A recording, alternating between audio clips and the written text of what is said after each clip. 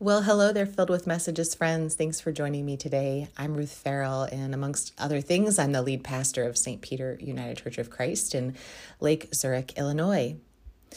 Recently, we celebrated the anniversary of the National Women's Suffrage Association here in the United States.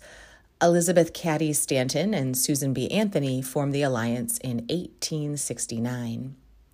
At that time, the 15th Amendment to the U.S. Constitution was being considered, which would give African American men the right to vote. Stanton and Anthony argued passionately that women also needed to be given the right to vote through this amendment. While raising a family, Stanton did extensive research and wrote speeches championing the rights of women. Anthony, who never married, delivered Stanton's speeches around the country. Together, they made an incredible team. They were certainly not perfect. For instance, they put forth racist arguments to further their cause. But they also effected incredible change for our country. Stanton and Anthony, along with many, many other women, and even some men, asked the United States to think in a new way. They encouraged us to live up to one of our purported values, freedom and justice for all. But trying to get people to do something new is hard. Especially when a belief is long held and ingrained in a culture, convincing people it's time to change can be very painful. It often requires the champions of change to withstand personal attacks and persecution. It can take years of blood, sweat, and tears. In today's scripture text, we hear the story of a time God spoke into Peter's life. God asked Peter to step out of an old way of doing things, an old mindset, so that God's grace and love could reach more people. It took some convincing, but Peter, through God's words and the courage of a person named Cornelius, decided to move forward in this new way. Peter's decision incensed the old guard at his home church. They thought Peter was sinning and in no uncertain terms told him so. But Peter insisted that it was God asking him, asking all of them to change, to extend God's welcome to everyone, no matter who they are or where they are on their life's journey. Hear these words from Acts chapter 11, verses 1 through 18. The apostles and the believers throughout Judea heard that the Gentiles had also received the word of God. So when Peter went up to Jerusalem, the circumcised believers criticized him and said, "You went into the house of uncircumcised men and ate with them." Starting from the very beginning, Peter told them the whole story. I was in the city of Joppa praying, and in a trance I saw a vision. I saw something like a large sheet being led down from heaven by its four corners, and it came down to where I was. I looked into it and saw 4-footed animals of the earth, wild beasts, reptiles, and birds. Then I heard a voice telling me, "Get up, Peter, kill and eat." I replied, "Surely not I, Lord. Nothing impure or unclean has ever entered into my mouth." The voice spoke from heaven a second time, "Do not call anything impure that God has made clean." This happened 3 times, and then it was all pulled up to heaven again. Right then, 3 men who had been sent to me from Caesarea stopped at the house where I was staying. The Spirit told me to have no hesitation about going with them. These 6 brothers also went with me, and we entered the man's house. He told us how he had seen an angel appear in his house and say, "Send to Joppa for Simon, who is called Peter. He will bring you a message through which you and all your household will be saved." As I began to speak, the Holy Spirit came on them as he had come on us at the beginning. Then I remembered what the Lord had said, "John baptized with water, but you will be baptized with the Holy Spirit." So if God gave them the same gift he gave us who believed in the Lord Jesus Christ, who was I to think that I could stand in God's way? When they heard this, they had no further objections and praised God, saying, "So then even to Gentiles, God has granted repentance that leads to life." Will you pray with me? Holy Spirit, open our hearts, our minds, our bodies to hear you speaking to us words of life, of freedom, of abundance. May the words of my mouth and the meditations of all of our hearts, may they be acceptable in your eyes, O Lord, our rock and our Redeemer. Amen. Peter, as many of us may remember, was one of Jesus' closest friends and disciples. After Jesus ascended, which is the fancy church word for return to heaven, Peter left Jerusalem and began traveling around, encouraging Christians who lived in places other than Jerusalem. One day, Peter and his traveling companions were near Joppa, which is modern-day Tel Aviv. Peter went up onto a rooftop to pray while he was waiting for a meal to be prepared. While there, he had a vision. Heaven opened up, and a large linen sheet was lowered to the earth. On the sheet were all kinds of four-legged animals, reptiles, and wild birds. Peter heard a voice say, "Get up, Peter, kill and eat." Now, if you haven't been hearing this story since you were knee-high to a grasshopper, it would seem a bit crazy, strange, violent, confusing. To be fair, even Peter found the situation bizarre. So bizarre that 3 times he said to the voice speaking to him, "Absolutely not." It's not likely the vision itself that bothered Peter. While most of us have not had a vision and are likely pretty freaked out by the idea, in biblical times, people understood that God sometimes shared very important messages through extraordinary experiences. Also, while Peter was hanging out with Jesus, he had some pretty trippy experiences that likely normalized the otherworldly ways in which God sometimes acts. Having a vision probably wasn't all that surprising to Peter. But what was a total shock was the whole business about killing these particular types of animals and eating them. To be clear, God was not telling Peter to go sport hunting. God seemed to be inviting Peter to begin eating all types of food, even those that had been deemed quote-unquote unclean and therefore off limits by the Jewish law.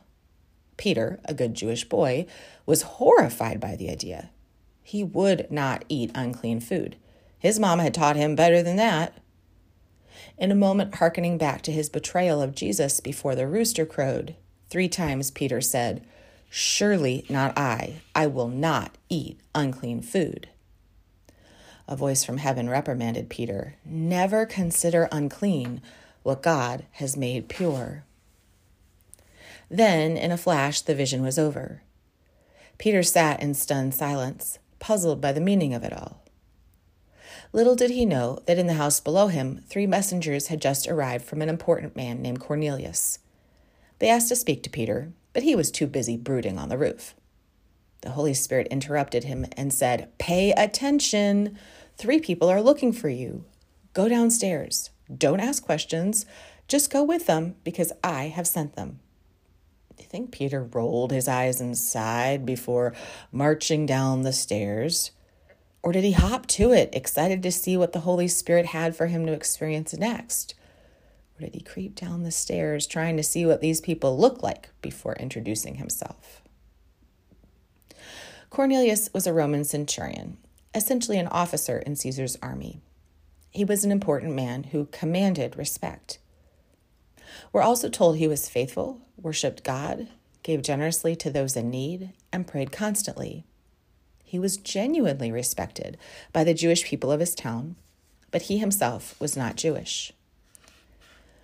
Cornelius' messengers shared with Peter that Cornelius had also had a vision from God. In it, Cornelius had been asked to summon Peter to his house. Peter invited the messengers to spend the night, and the next day they left for Caesarea, where Cornelius lived. Sometime between Peter's rooftop experience and his arrival at Cornelius' home, the Holy Spirit helped Peter piece together the meaning of his vision. When he arrived at Cornelius' place and found a large group of people gathered there, he explained, "You all realize that it's forbidden for a Jew to associate or visit with outsiders. However, God has shown me that I should never call a person impure or unclean." Cornelius then shared his experience as an affirmation of Peter's words and God's invitation to a new way of thinking and being. Then Peter continued, "I really am learning that God doesn't show partiality to one group of people over another. Rather, in every nation, whoever worships God and does what is right is acceptable to God." Peter continued to preach. The Holy Spirit rested upon everyone present, and many were baptized that day. What a high Peter must have been on as he returned home to Jerusalem. He must have been so excited to share what he was learning with his church family.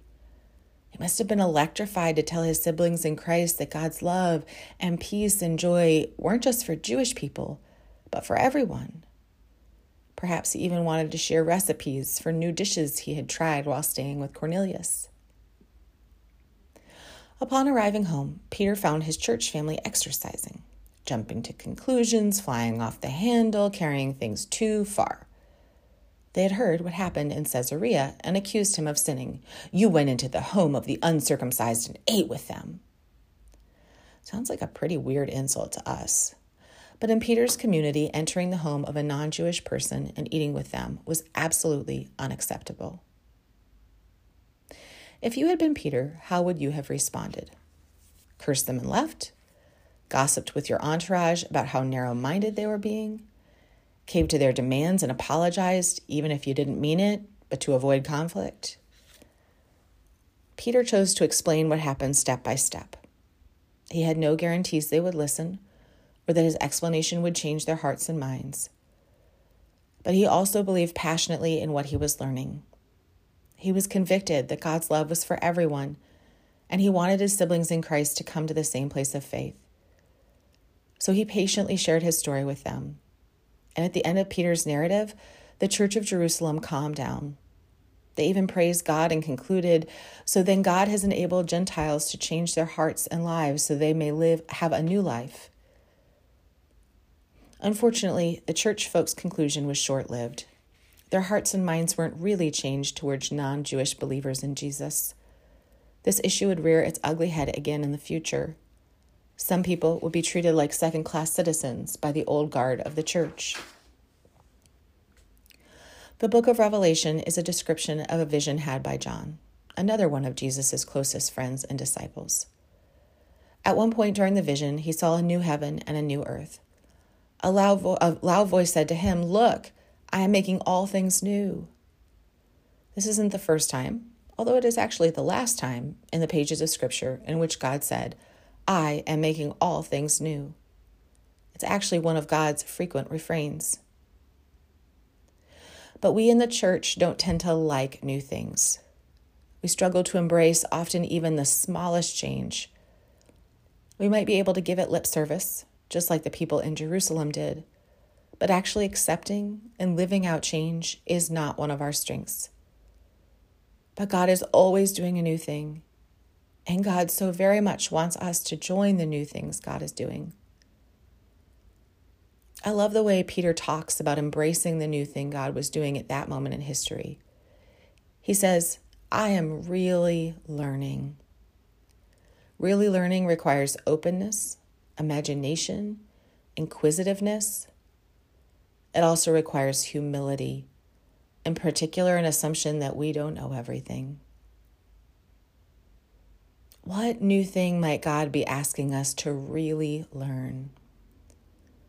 What new things might God be doing that will require us to let go of long-standing beliefs or traditions?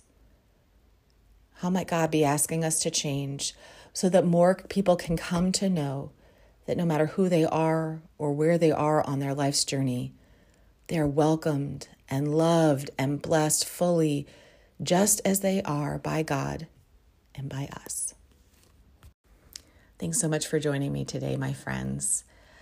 As you go from here, I would encourage you to try something new, change something up, because sometimes changing the little things up helps open our hearts and minds to those big things that God is doing in our world, those big changes that God wants to make here, so that everyone can come to know more and more every day God's love and grace and mercy and peace and joy.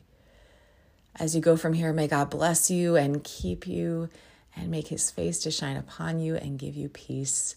I'll talk to you soon, my friends. Goodbye.